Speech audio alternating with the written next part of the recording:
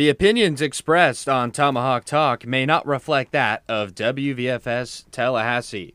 The spring sports have arrived, and so has a V89 Sports alum. It is a good evening to you and how you be with William Haynes here and you there at 7:01 on this Monday night. You're listening to Tomahawk Talk, the weekly sports power hour on the voice of Florida State, 89.7 FM.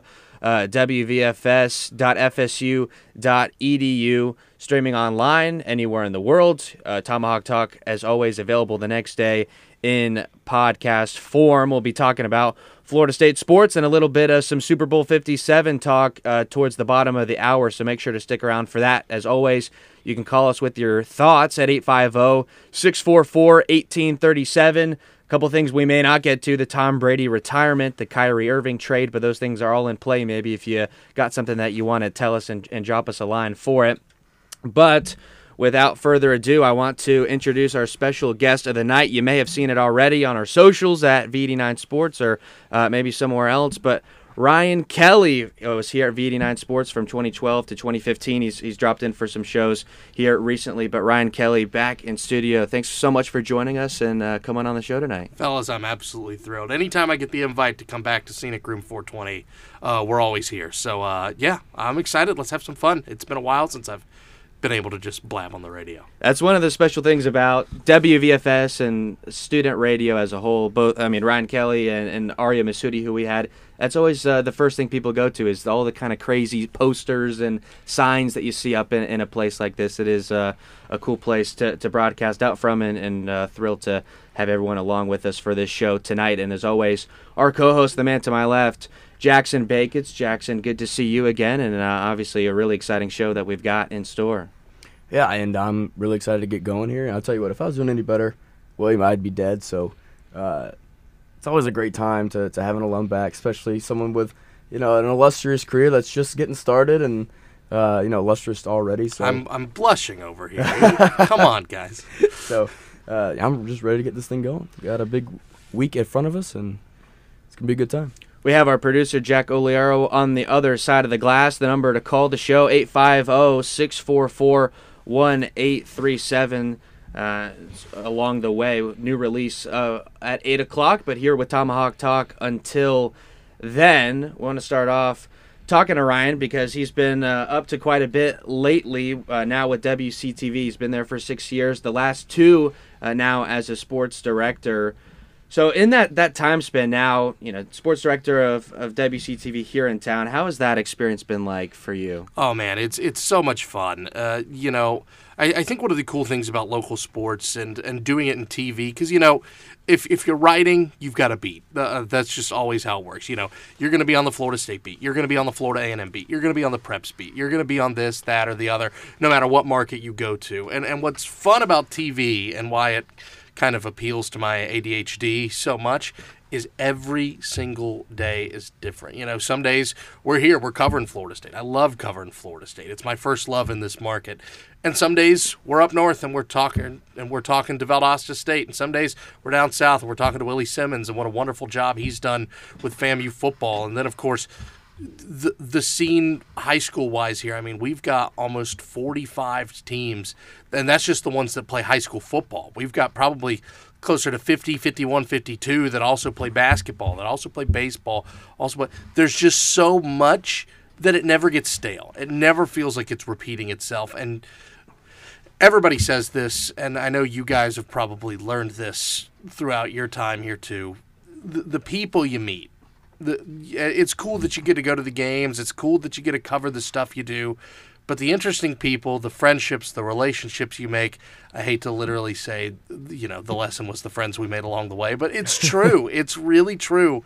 And that's what I really value more than anything else through this time is just meeting so many cool people, meeting so many interesting people. Some of my best friends, the only reason I know them is because I walked through that door 10 years ago to be a part of WVFS, and they're my best friends to this day. And on top of that, some of the folks I've met in high school, some of the folks I've met covering our colleges, that's what you really become grateful for as time goes by.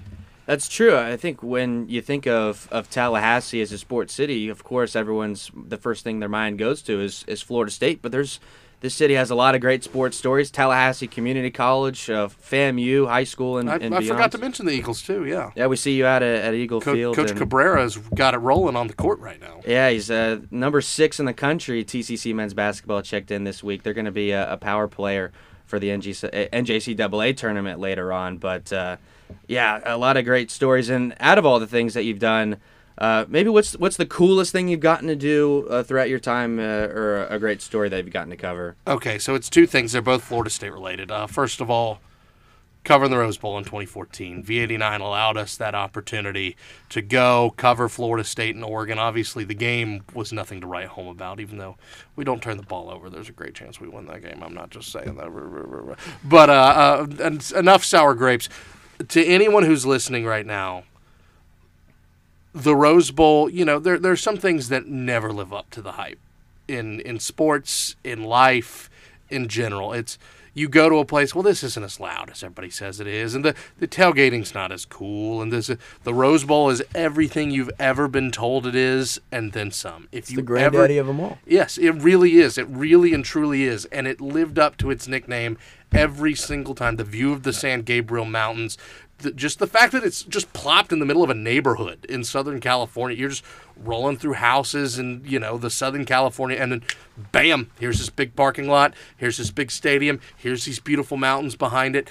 And the pomp, the circumstance, and a lot of it's because the folks who run the game, the Tournament of Roses, do such a great job. But everything about it is everything you've been told it is. It is everything Brent Musburger and Keith Jackson and all these great voices that you've heard all your life growing up. It's everything they've ever tried to sell it to you on TV. If Florida State ever makes it there, heck, if you're ever just in the area for New Year's, do yourself a favor. If you haven't gone, go. I still to this day hate. I was in school during the 13 title game and didn't get a chance to go. And I would have loved to have been there, but I'm just happy, even if it was for the shall we say, consolation prize game. I'm happy I got to go. And the other one, especially at CTV, 2019 period, end of discussion, following Florida State to the College World Series, following Mike Martin's final team. 11 is a legend. Everybody listening to this knows that. But, the most wins in the history of college anything. Not college baseball, not college anything. And to finish it off with from last 4 in to Omaha. And there was a time that I really thought that he was going to get that storybook ending. Especially after they beat Arkansas, that first game. It was, I want to say, Florida State's first win in the opening round at Omaha since 99, and they beat Arkansas, what was it, 2-1 or 1-. It was a really close game, I remember that. But to do that, to go to LSU, to go to Baton Rouge, which, by the way, another place that's everything they say it is, Alec Box Stadium, that's unbelievable. And as someone who grew up a college baseball nerd more than anything, I always grew up loving Seminole baseball more than just about anything. What a cool experience to see him get that send-off, to see them be able to write that story. Even if it doesn't have the storybook ending, it still felt storybook the entire time. And to see places like Baton Rouge and Omaha and Athens, I'm really, really thankful to the bosses that we got to do that. We also got to cover FAMU in that tournament, too. They ended up making the Atlanta regional. It was perfect. We just got a hotel halfway between Atlanta and Athens. We split the difference, and yeah. But what a cool time. And another thing I'm sure a lot of listeners would love to know about, when you're in Doak Campbell Stadium in front of 75,000 people on the Jumbotron doing the updates during the game. What is that like to do that? It's what, if someone stops me, it's the first thing that will almost, especially college-age kids. When I was in Tallahassee in college, I never watched the local news. Why would I? We try our best to change that through social media and stuff like that. It's my job to get as many people as possible to watch our content, right? But more people. I got stopped at a Waffle House at 12:30 in the morning on Friday after we do our high school basketball show at 11. We like to go to Waffle House afterwards. Got stopped by a dude. He had clearly had a great night. That's all. I'll say. He's like, you're on the jumbotron, man. I just wanted to let you. I love you, man. And it was just like I think that's so cool. Because here's the thing, we do that as a sponsorship. We don't get. I don't get up there for free.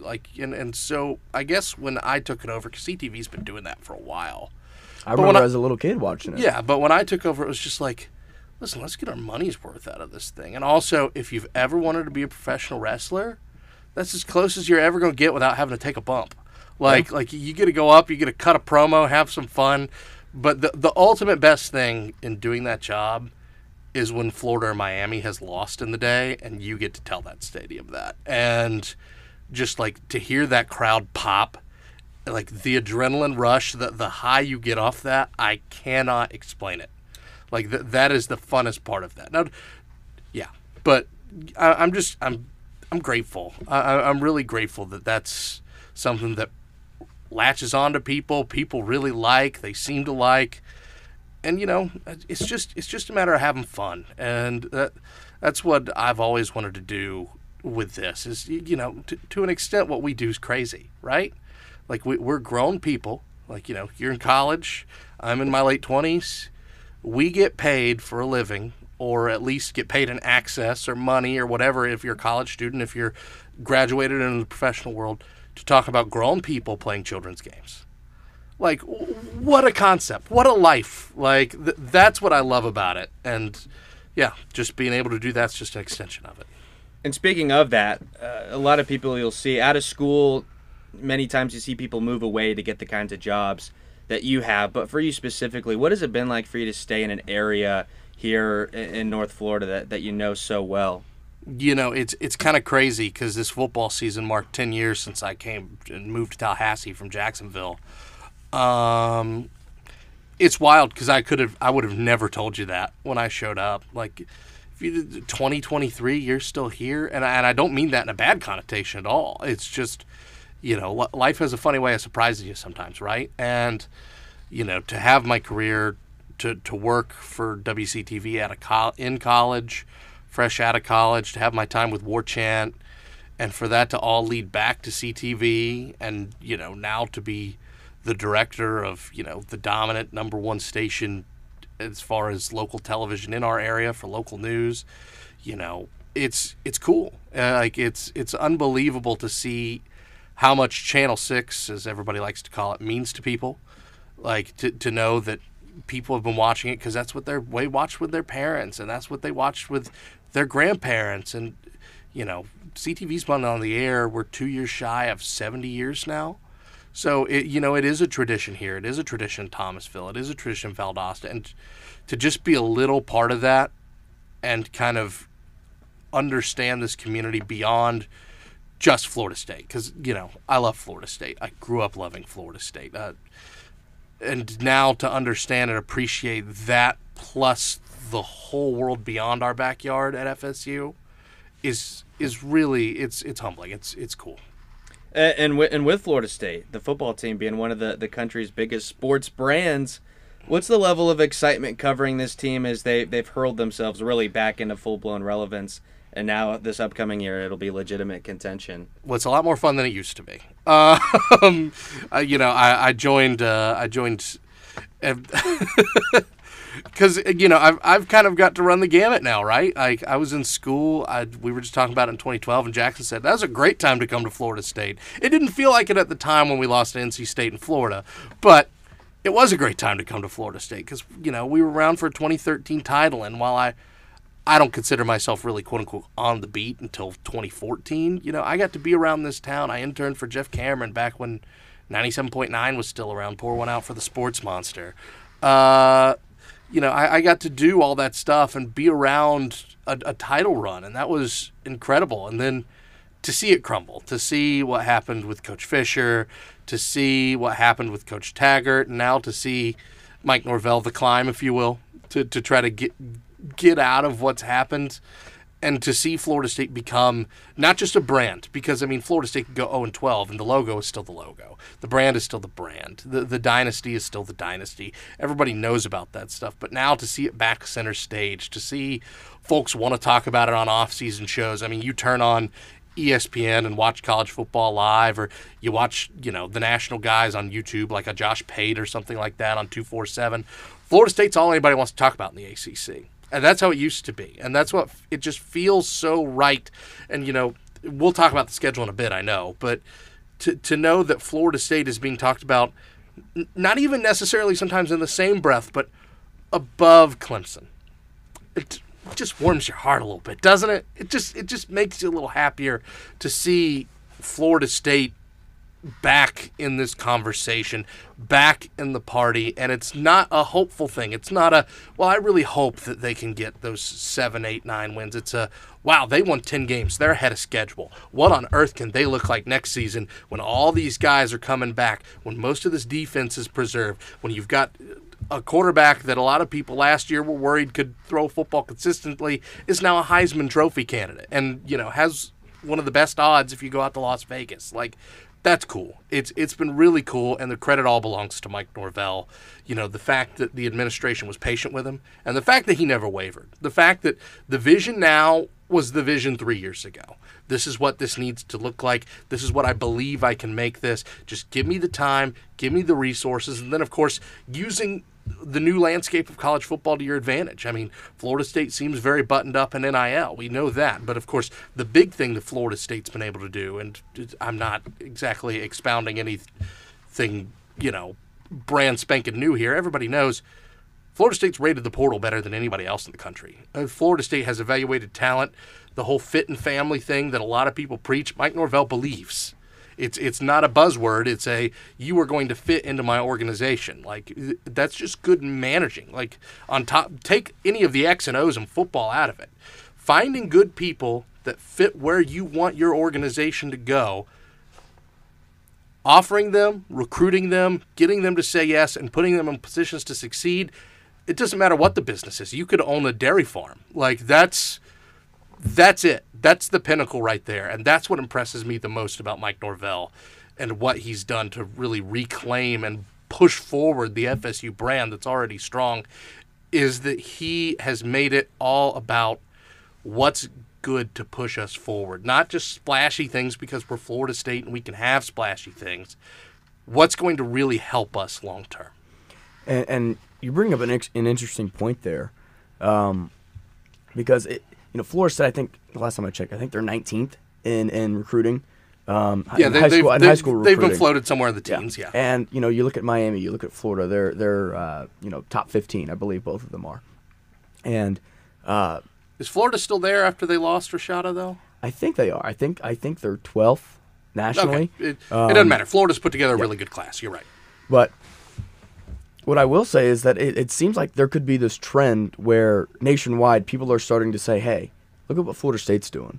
They're putting together this transfer portal class that's, miles and away better than anybody else in the country. Is it time where people start valuing the transfer portal as, the new high school recruiting class as something that you can value or you can base, a coach's resume on?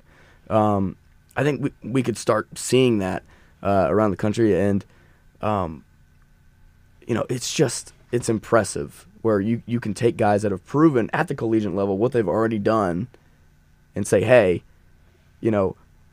these guys have shown on Saturday that they can play against the big boys, against other guys that are on scholarship as well. Not another guy that is worried about his algebra test 6 hours before. So it's really interesting to see how Mike Norvell's accelerated this program. Like you said, they're ahead of schedule.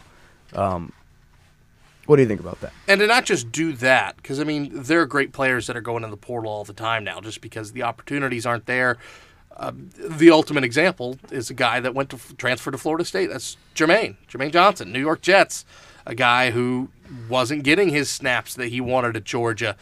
But take a look at Jared Verse, a guy, FCS, a guy who Florida State partially discovered because they were watching Albany play Syracuse on film, and Syracuse week, they said, who is that guy?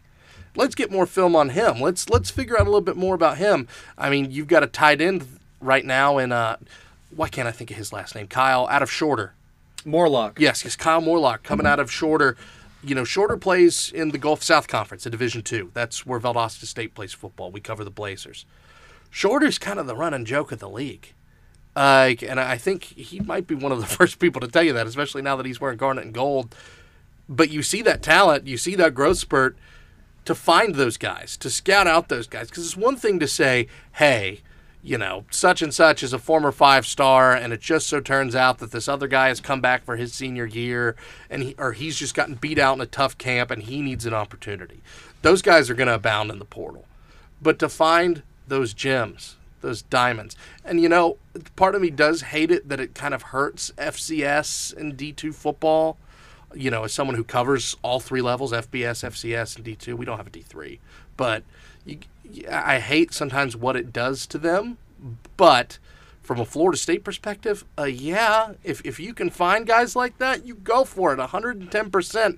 And Florida State, they're batting 1,000 on this pretty much. Is that sustainable?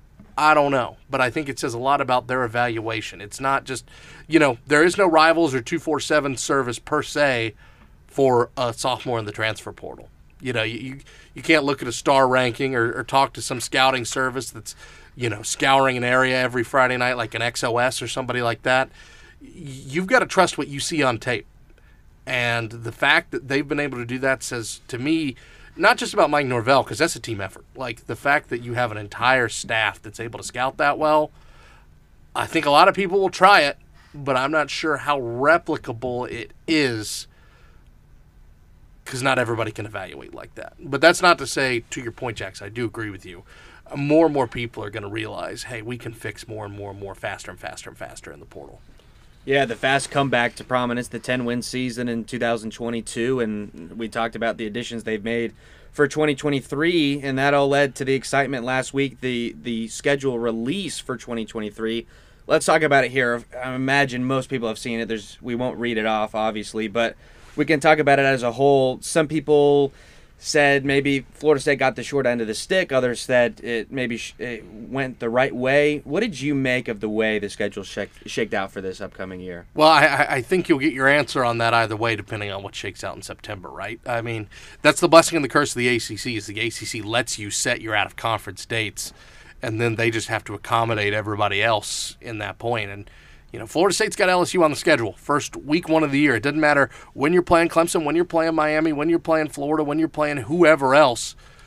It doesn't matter when you play those, because you're going to have to play one of those relatively close to playing LSU, to playing another team that's on the same trajectory that you are. You're going to have a top 10, potentially maybe even on an outside chance, a top 5 matchup in Orlando. So you were going to have a tough month regardless, because you're playing that team right off the bat.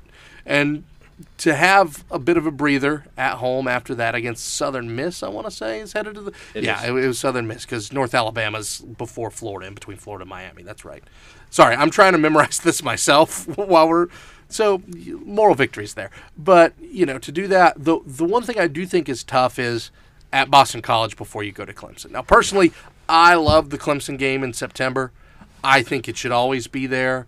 I didn't really like when the ACC kind of seemed like settled on October, late October, personally, because I'm a Jacksonville boy, and don't schedule things against Florida, Georgia. Florida, Georgia is, the talking point of our states and kind of the South that weekend, regardless of what conference or team you like. That's the marquee matchup there. Don't try to run against that, A. And B, it just feels right, because the thing is, it gives whoever loses that game an opportunity to kind of compose itself and collect itself and go on a run. And that's what it kind of feels like here. It feels like the conference is thinking, this is probably going to be a game that happens twice. If everything goes chalk, this is a game. Do we really want these teams playing each other twice in a matter of 4 weeks or 5 weeks? But September, to me, has always been the spot for that, because if you're Florida State, it lets you have a little breathing room before Miami, before Florida. Now, granted, you've got Florida and Miami in a matter of 3 weeks, so that didn't necessarily pan out this time. But, the road trip to Boston College, it's tough, but at the end of the day, Boston College lost its best weapon in Zay Flowers. Granted, that offensive line, by virtue of not being last year's offensive line, has to be better for the Eagles. But there's still a whole lot tougher places you could have been. You have 3 straight ACC games at Doak Campbell Stadium for the first time since 2012. Does it stink that you've sandwiched Miami and Florida the way you have between North Alabama? Yeah, a little bit. You hate that you don't really give either of those games time to breathe. But at the end of the day, who's exactly thinking Florida or Miami's a 9 or 10 win team this year? And that's not me trying to talk any sort of rivalry smack. That's just me saying, look at what's coming back. Look at the season that either of those teams had. Miami will be better probably by virtue of some of the staff changes they were able to make. But does any of that really scare you? Does any of that really intimidate you? You've got Louisville off the schedule. You've got NC State off the schedule. You welcomed in to this schedule a solid Pitt team, no doubt. That trip to Pitt won't be easy, especially late in the season. But are you really scared of Virginia Tech at Doak Campbell Stadium? Are you really scared of Brent Pry's team after what they showed you last year? Unless they just hit the portal hard and just look completely different, what about that team scares you? If anything, I feel like Florida State kind of got a fair trade, dumping off some of its Atlantic competition and now welcoming the artists formerly known as the Coastal Division into its schedule. Yeah, in case anyone hadn't heard, that next year will be the first season of the new 3-5-5 scheduling in the ACC. No more Atlantic versus Coastal divisions. It'll just be the top two teams will play in the ACC championship, and for Florida State, you get the three same opponents every year, and then you play five teams, or the remaining 10 teams. You play them every other year for the 4 years that they're going to try this out. Yeah, the thing that stands out to me the most is by the end of week 4, you're going to know where your team is at. You get LSU and you get Clemson, maybe your two hardest games before September reaches the end. And then obviously when you go and look at the end that you have to play Miami and Florida in a 3-week span. Not great, perhaps, but all the games in the middle, like Ryan was saying, the ACC schedule softens up a little bit with Virginia Tech, the Pitts. Duke had a good team last year with a first-year head coach. But yeah, I'm more worried about Duke than Virginia Tech, if I'm being completely honest with you. And I think you'd be right to say that. So, Jackson, to you, looking at the schedule, what do you think? Well, I'll tell you what. If Florida State goes 3-1 in September, they have a legitimate shot to get into the ACC championship from there on. Still out, especially if that loss is to LSU. If they beat Clemson in September, I think you can pretty much shoe them in for the ACC championship. You're the home team. You're wearing Garnet and Charlotte. That's exactly right. So, like you said, I think at Pitt, it's going to be interesting. Pat Narduzzi's usually got a pretty solid ball club out there. I remember they're never going to embarrass themselves. That's right. I remember they came to Tallahassee in 2020. Florida State goes down the field, first drive of the game, scripted drive. Throws up a touchdown on them, and then they just walled Florida State. I mean, they absolutely destroyed us. That was also the first time Norvell ran that cool play where I think Rector was the tight end, and he slides right under center. I love that. I love that play to death. That's a Lake County boy. We were talking about where we're from earlier. That's a Lake County boy. I have to shout him out when I can. But, Pitt is a ball club. Obviously, they go to the ACC championship 2 years ago. Wait, they won that one, right? They did. Yeah, with that's Kenny right. Pickett and the fake slide. Poor Deeks. Yeah, poor Deeks. I'm a Wake Forest stan over the years. Why is that? Because I like me some Dave Clawson. I do. Interesting. I get sometimes he gets a little white, but I like Dave Clawson because he's a guy who clearly understands what Wake Forest is. Yep. What he needs to do to succeed there. It's not going to be Alabama. It's not going to be FSU. It's not going to be LSU.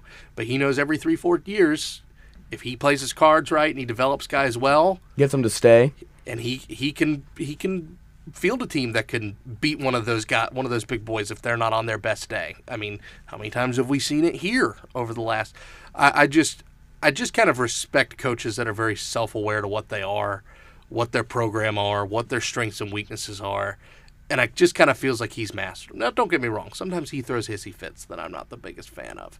But, I mean, as far as organization, I mean, how can you not like what Wake's done over the last 10 years? And you can't forget, though, in the press conference before the Florida State game, they have Chief Osceola and the horse, and he throws the thing and it explodes. That's just one of my favorite sound bites. It explodes. That'd be so much more metal. Yeah, that's exactly right. It explodes. He certainly didn't make any friends in Tallahassee with those remarks, and they've played well against Florida State the last few years. Hopefully, the Noles can get that back on. Yeah, A.T. Perry just killed us. They had some receivers. Somebody's going to get a steal, like in the 4th round second or third on like day 2, early day 3 out of him. Yeah.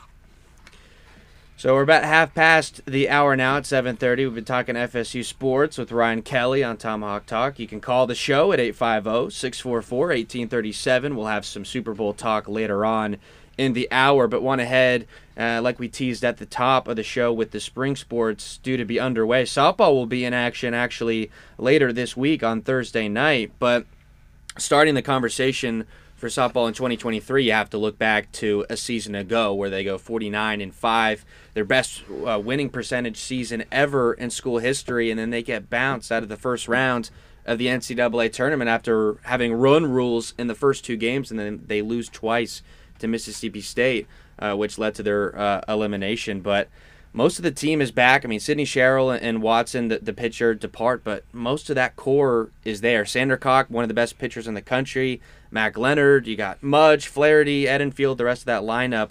They're back. We've got 5 games this weekend to start the season, but, I mean, it looks like another year for the softball team in serious title contention. It's pretty unbelievable what Coach has been able to do with this program, isn't it? They're so much fun. They fight so hard. And you know what? Softball and baseball, they can be cruel games. That can be really, really tough stuff. To fall the way Florida State did after having a 2 seed, the highest seed that they've ever had in the history of the program, that's tough. And I'm interested to see how mentally they can shake that off. And I've always liked Lonnie's approach to it, in that Team 40 is different than Team 39, is different than Team 38. Wash out what you did last year because it doesn't mean anything to what we do this year. I tend to think that mentally they'll be right there in the right place. And, this is an ACC that's a lot tougher than it's been over the last 5-6 years. We've seen that with the emergence of Virginia Tech. We've seen the good programs that Notre Dame will throw out. Clemson, of course, has only been a program for 3 years, and they've already put together a stellar program. It's cool to see the ACC evolve, but it's also been cool to see Florida State stay right there in the thick of things. It's been cool to see how Coach runs that program. And like you said, dominant pitching, dominant lineup. You'd be hard-pressed to find a real flaw in this team, and that's what makes them so much fun to watch. Yeah, one of the coolest teams to go out and see really in this entire town, and I think they're due for another great year. The opening day, Thursday night at 6 p.m. Against Lipscomb, the Joanne Graff Classic, where they start the season like they did last year and the couple years prior. So that's it for the softball side of things.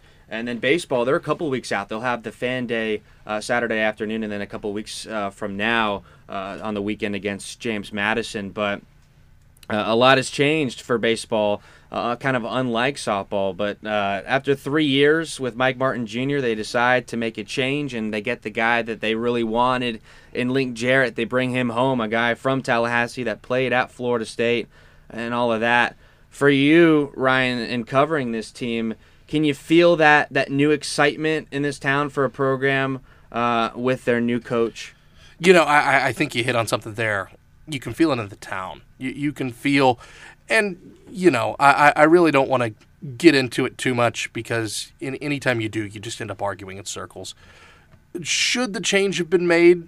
That's completely subjective. I think it got to that point where you could absolutely justify what Michael Alford did, especially if you have a guy like Link Jarrett waiting in the wings. I feel like you don't make that move unless you know you can go out and get that guy. But, the argument here for such a long time is there were the folks who loved the Martins, there was the folks who didn't like the Martins. I always loved covering the Martins. I always loved, the way that they dealt with the media, the way they dealt with us. They were always honest. They were always straightforward. But, from a fan perspective, you could hear both sides, and both sides would scream at each other till they're blue in the face. And I just feel like getting past I don't like him because his last name is this, and focusing on the future of FSU baseball, you can tell it's just kind of been a shot in the arm for, I think, some of the word backslidden of the baseball fan base because, at the core of Florida State baseball is the most diehard of diehard Seminole fans. Period. End of discussion. And I'm not just talking about the animals there. As much as you love the animals and as cool of an atmosphere as they make, the folks who love Seminole baseball adore Seminole baseball. And for them to now be on board, the casual fan to be back on board, I know the grandstands usually sell out at Hauser, but they've sold out again. They sold out a month in advance. I'm just interested to see what the vibe is going to be, how different things are going to be. Sorry, we're taking a picture for social media. On opening day against James Madison, this is a team that's going to hit. I think we all know that. Jaime Ferrer, James Tibbs, Trayton Rank. You could go down and down and down and down and down this list of guys who can mash. And I think maybe a little bit of a change of approach at the plate, seeing how Florida State will do. I do think those strikeout numbers are going to come down because, of course, that was such an Achilles heel of Florida State's last year after leading the conference and the country in walks for so long. Their walkout to strike ratio was so tough over these last couple seasons. I think to see that change now, what I'm interested to see is how pitching evolves throughout the season. Chuck Rustano is a very, very well thought of pitching coach, comes with Jarrett to Notre Dame, but you're without Parker Messick. You're without the lights-out, strikeout guys that you had to depend on, and you're going to need some guys who were up and down last year to step up. We were talking about Carson Montgomery before the show. Monty's a guy who, if you're going to keep him in that starting role, you have to get consistency out of him. If you want Wyatt Crowell to be a Friday night type guy, a Friday night ace type dude, you're going to need more consistency out of him. You're going to need a guy that you can consistently get 6 frames out of a night.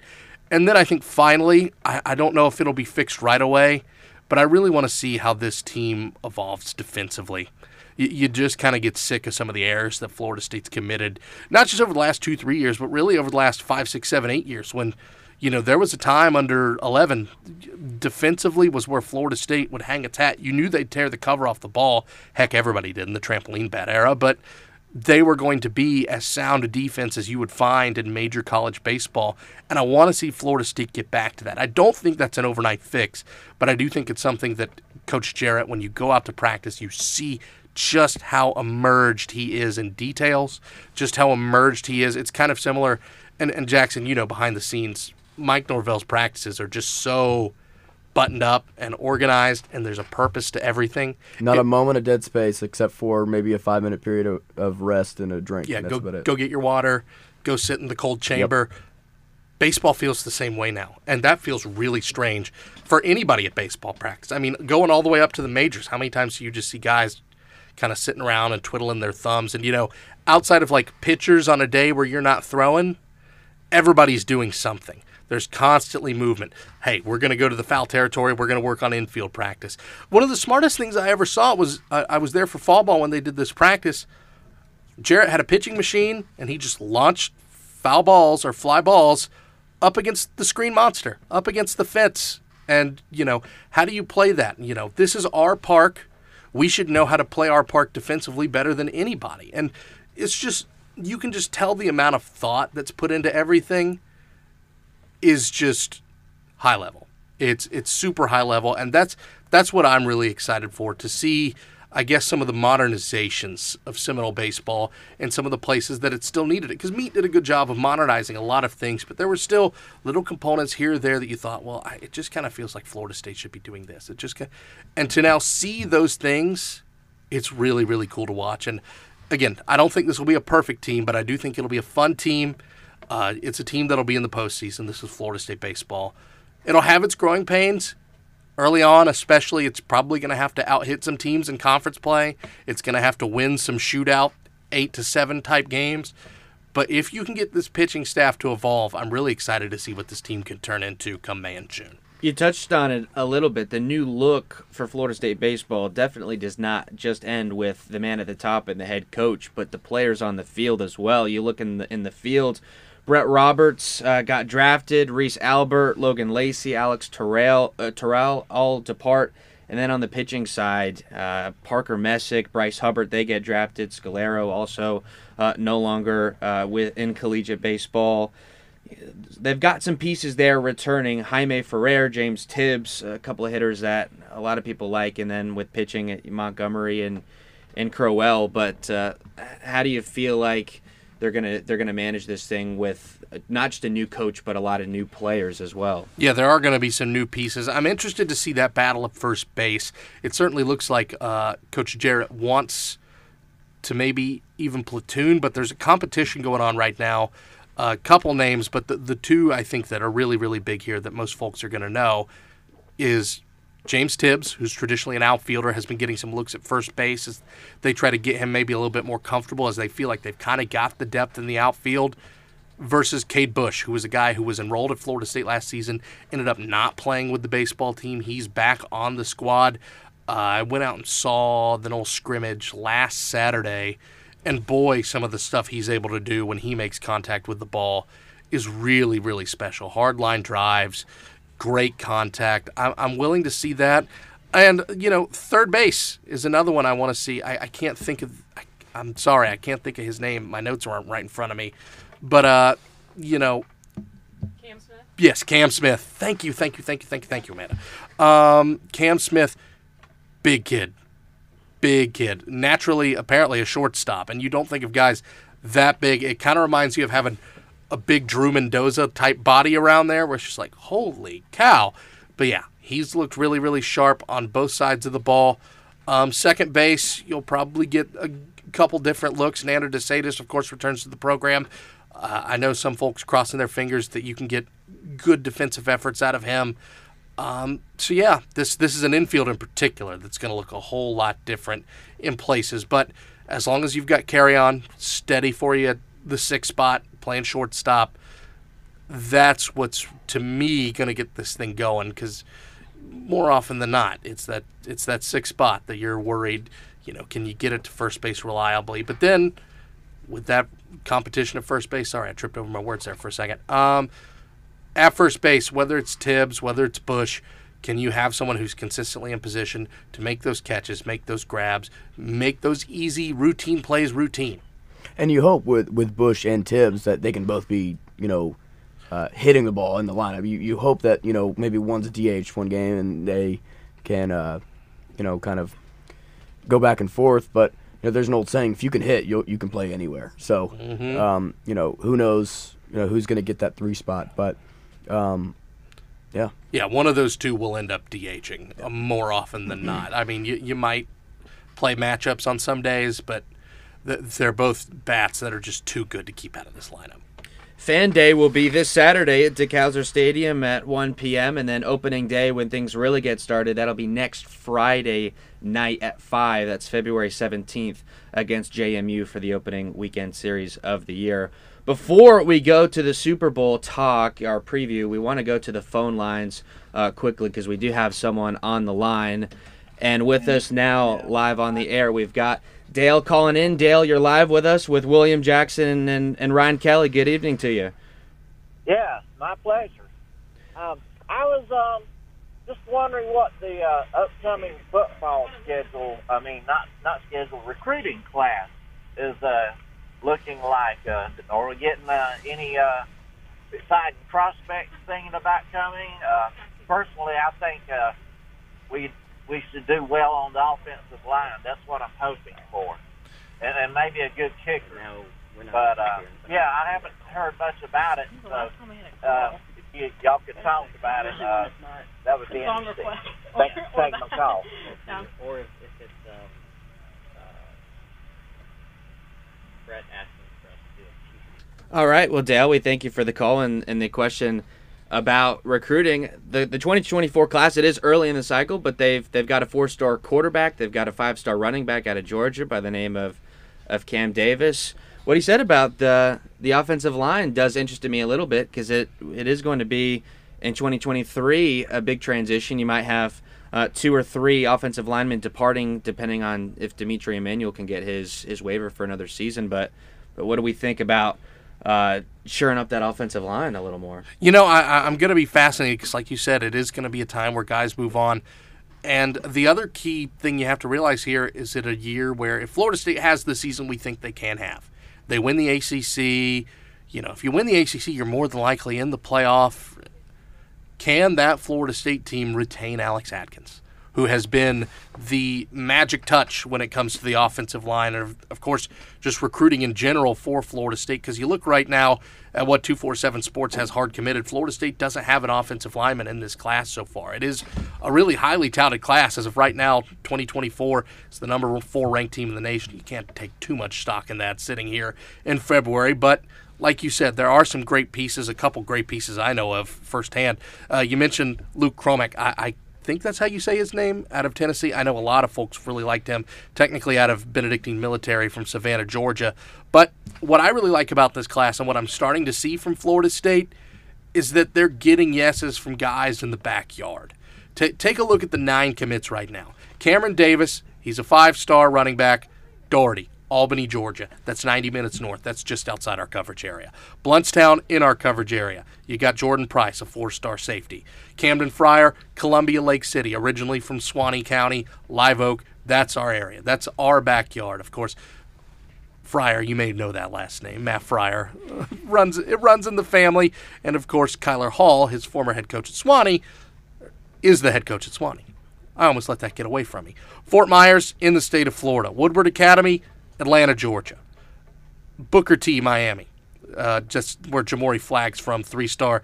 Keyshawn Mashburn, that's Robert F. Monroe. That's 20 minutes from us, Gadsden County. State of Florida, Georgia, particularly South Georgia, to build this fence around. And by the way, to Dale's point, Florida State does have a kicker commit in that class, and that's Jake Weinberg out of American Heritage in Delray, considered one of the better kicking prospects of the 2024 class. No offensive lineman yet. We'll see how that rolls out, but obviously you trust Alex Atkins and what he can do. But if Alex Atkins leaves, is he a guy that says, hey, you guys want to come on over to the new spot with me? That remains to be seen. But right now, Florida State's got a class that's pretty highly thought of in the recruiting world. Again, super, super early for 2024 as we march towards early signing day in December and then signing day first Wednesday of February next year. But overall, Noel's looking solid so far. I got a chance to watch Alex Atkins go to work up close covering the fall camp from the past season, and I have to say, obviously, his ability as a recruiter goes a long way, and the types of guys that Florida State has been able to bring in the transfer portal where some of these linemen have come from. But even aside from that, just him as a technician of that position goes a long way. And I think sometimes it's almost just not as much the number of stars next to his name or where he comes from, but if you can get him on that practice field with Coach Atkins and you give them some time, I think they'll be able to figure it out. And obviously Coach Norvell knows the system that he wants to run, and he can, this is a different system to play in than a lot of other places in the country, but Sometimes it's to Florida State's credit. So thank you, Dale, for the call on that. One more thing real fast. Yeah. If you've noticed with Florida State's offensive line, you want to talk about the biggest place where the portal's done wonders for FSU? Right there. I mean, Florida State, from the time they went and got Dylan Gibbons about 2 years ago, they have just killed it again and again and again in the portal. Not even necessarily with getting guys that are like 5 stars that are going to play on Sunday, but getting guys like Jazz Turntine who are going to be serviceable for you. Getting guys who are going to build that quality depth because, of course, Florida State had its fair share of injuries along that line this year. I mean, we could sit here and talk about that for a while. And the fact that they had ready-to-go guys, again, not all stars, not all pros, but guys that are going to go in and be serviceable for you at a Power 5 level, I think that speaks a lot about what Florida State's been able to do, not just through high school recruiting, but immensely through the portal to change the outlook of that position. I mean, completely alter it from where we even sat a year ago talking about Florida State football offensively. Yeah. Very well said. Got a big game coming up, the big game on Sunday, Super Bowl 57, the Kansas City Chiefs and the Philadelphia Eagles. Right now, the Eagles are favored by 1.5. The line opened as a pick'em, and all the big money came immediately in on Philadelphia. And since that point a couple of weeks ago, the Eagles have been favored by a couple of points or so. The over-under is 50. It'll be 6:30 this Sunday on Fox. It'll be in State Farm Stadium in Arizona, the third Super Bowl to be played in there. Of course, the 2007 season where the Giants knocked off the Patriots, and then Tom Brady's win over the Legion of Boom and the Seattle Seahawks in February of 2015. It's a couple of big games. I think it's pretty low over-under, I think. 50 points, yeah. I mean, I'm surprised with, with Jalen Hurts, it's a pretty solid, MVP candidate, might be the guy. We'll see here, when they do the NFL honors. And then you have one of the most prolific offenses in the past decade with Kansas City and Patrick Mahomes and Travis Kelce. But I'm rocking with the Eagles. I know we'll do some predictions later, but it's a little soft tease. I'm rocking with I think the Eagles we can argue they haven't been tested. I just think they've been miles better than the competition in the NFC by far, and there's a reason for it now. Granted, San Francisco had a great roster, just minus a quarterback and minus a serviceable quarterback, but I'm rocking with the Eagles. Eagles definitely did themselves some favors grabbing that 1 seed and allowed the rest of the conference to beat themselves up a little bit, and you draw the Giants after they beat the Vikings, and you're able to get an easy win there. And, of course, we all know what happened in the NFC Championship game where Brock Purdy couldn't throw the football with that elbow injury. But this is the first time since 2017 that both teams in the Super Bowl are the 1 seed in their respective conferences. Coincidentally enough, that was a Philadelphia Eagles win over the Patriots in February of 2018. Starting with Philly, they began the year 13-1 before Jalen Hurts injured his throwing shoulder. It was a sprained shoulder back on December 18th. He took a couple weeks off, played the final game of the regular season as sort of a tune-up, and then they get that first-round bye. As we said, they beat the Giants in the divisional round 38-7. The Eagles ran for 270 yards and 3 touchdowns on the ground. Not much the Giants could do really on either side of the ball, but Philly just ran it right down their throat.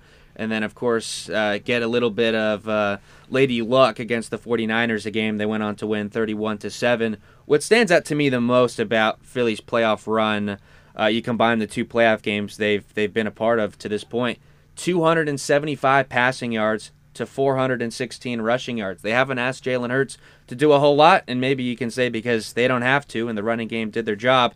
They've got some great receivers on the outside with A.J. Brown and Devontae Smith, and you can't talk about them without talking about their defense. 70 sacks led the league. Actually, Kansas City is second in the league in sacks, so the 2 best sacking defenses are going at it in Super Bowl 57, but they also had the number 1 passing defense as far as yardage per game allowed. So starting with Philadelphia, I mean, that's their resume. They're a pretty good team. They're a really good, complete squad. So what do we think about the Eagles right now? I mean, Nick Sirianni, you got to give this guy all the credit in the world. Everybody scratched their head after this hire, and now after 2 years, he's got this team in the Super Bowl. He's got a Jalen Hurts quarterback that, the Eagles front office and Doug Peterson squabbled about for basically half a season, and we watched it play out in real time on the field, and now he's got him playing like an MVP candidate. And we saw what that drop-off is when he's not on the field and Gardner Minshew is, with all due respect to the Mississippi Mullet Man. And Jacksonville legend. Yes. All that being said, Philly just feels like such a... I don't want to say they're a team without a flaw, but they've played so well, and I get the people that want to rip on them for their playoff record. I get it. Oh, the Giants, and, you didn't play a quarterback with a pulse. You still had to play that 49ers defense. They're pretty good, and you put up more points than them. At the end of the day, you can only play the schedule you're given in the playoffs, and again, let's not act like Kansas City has always had to do these crazy things in the playoffs and on the road. Did you know that Patrick Mahomes has never played a playoff game outside of Arrowhead?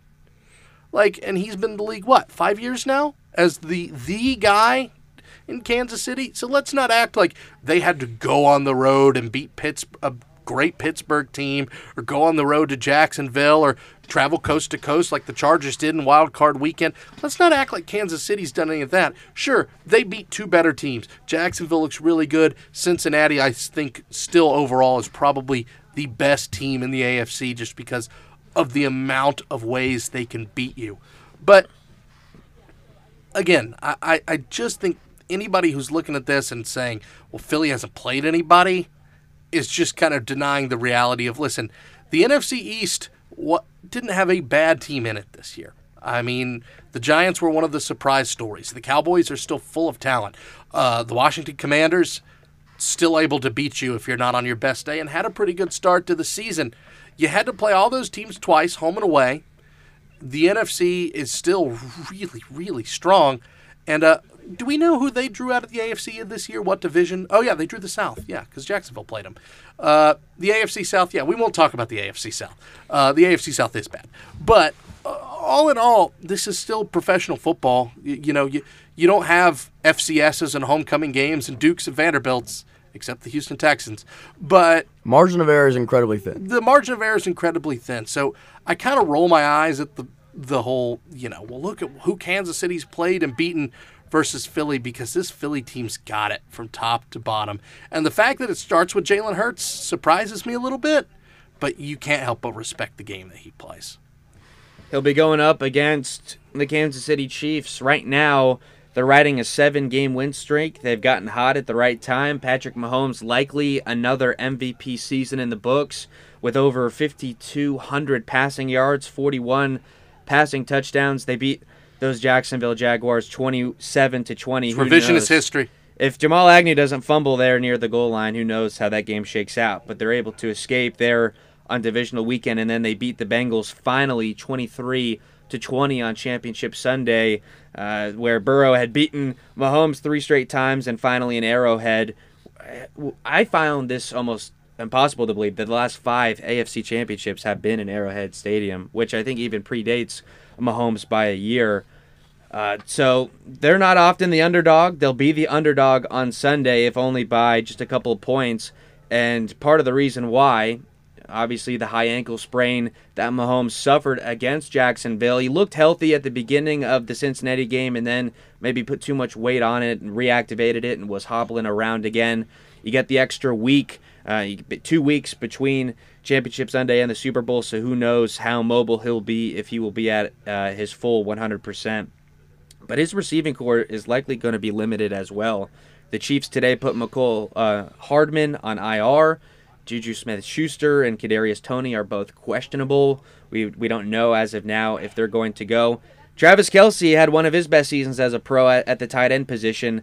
But outside of that, they have a couple of good running backs. But I think where it starts with Kansas City is if Mahomes isn't 100%, is he going to have enough weapons to rely on against a really good Eagle defense? Yeah, because it certainly seems like Kelce was the bailout guy throughout the playoffs. It seemed like any time they needed to play against Jacksonville or Kansas City, against Cincinnati, they were able to get Travis Kelce the ball, and he was open, which still kind of floors me. And I think it says a lot about just how good Andy Reid and Eric Bieniemy and that whole offensive staff is, that you're able to scheme one of the most dangerous weapons in all of the sport open consistently.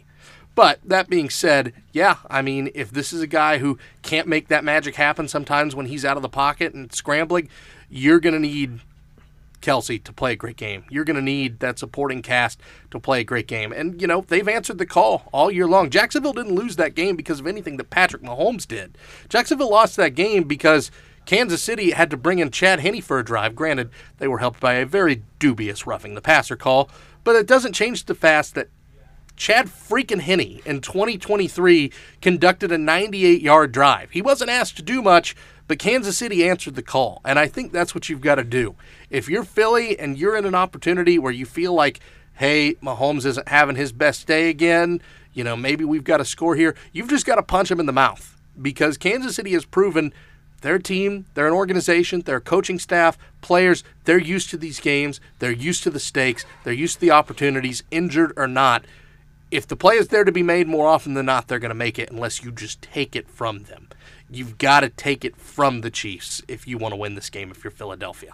We got about 60 seconds left. Let's get our picks for Super Bowl 57. Yeah, so I'm picking, for pizza points, I'm going and taking the over, and I'm going to go Eagles 34-27. Speaking of pizza picks, by the way, I heard a really great explanation online about why to take the over on the national anthem. It's a country singer that is long and drawn out. I know Super Bowl's big with the prop picks, maybe looking at that one.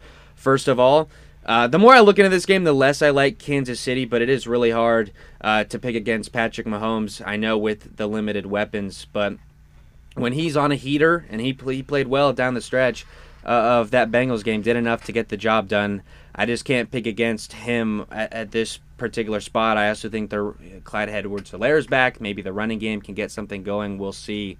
I'll take the Chiefs 24-20. Ryan, finish this off. I've got Philly 31-24. I think it'll be a good game. I think we're not in for a boring Super Bowl. We're not in for, Pats Rams or anything like that. These teams like to score points. These are two teams that have proven that they will do what it takes. They make the winning plays. They don't play dumb football. They don't beat themselves. You're going to see a game that's back and forth. But I do think at the end of the day that Mahomes' injury might be what shakes this thing and puts it a little bit in Philly's favor. Hard to believe Philly, that Lombardi trophy evaded them for so long until that 2017 season. I think they're going to win 2 in 6 years. I've got Philly 31-24. Ryan Kelly, you've said it all. Thanks so much for coming on the show, by the way. Thanks so much, fellas. This was fun. I mean, this is always the greatest privilege and honor because this place means so much to me. It means so much to people and guys and gals who were in the department during my time. I know my buddy Daniel Macalusa has been texting me like crazy. He's been trying to get through the phone line. Daniel, we'll get you next time. I promise. I love you, buddy. Stay good down there in Orlando. There's so many people that not just this show, but this department and doing their shift and doing everything means the world to them. And to do this little thing right before new release, I mean, this is the best thing in the world. To have an hour to talk sports with your buddies. And I say little thing. I did not mean it that way because this thing meant everything to us. It still means everything to us, just like I know it means everything to you guys. Jackson, Will, thanks so much for having me on, guys. Absolutely. What a way to finish this one out. I've been William Haynes for Jackson Bakich, WCTVs, and we'll always be V89 Sports. Ryan Kelly, our producer behind the glass, Jack Oliaro. This has been Tomahawk Talk at 8:01. New releases coming up next. You're listening to WVFS Tallahassee, the voice of Florida State.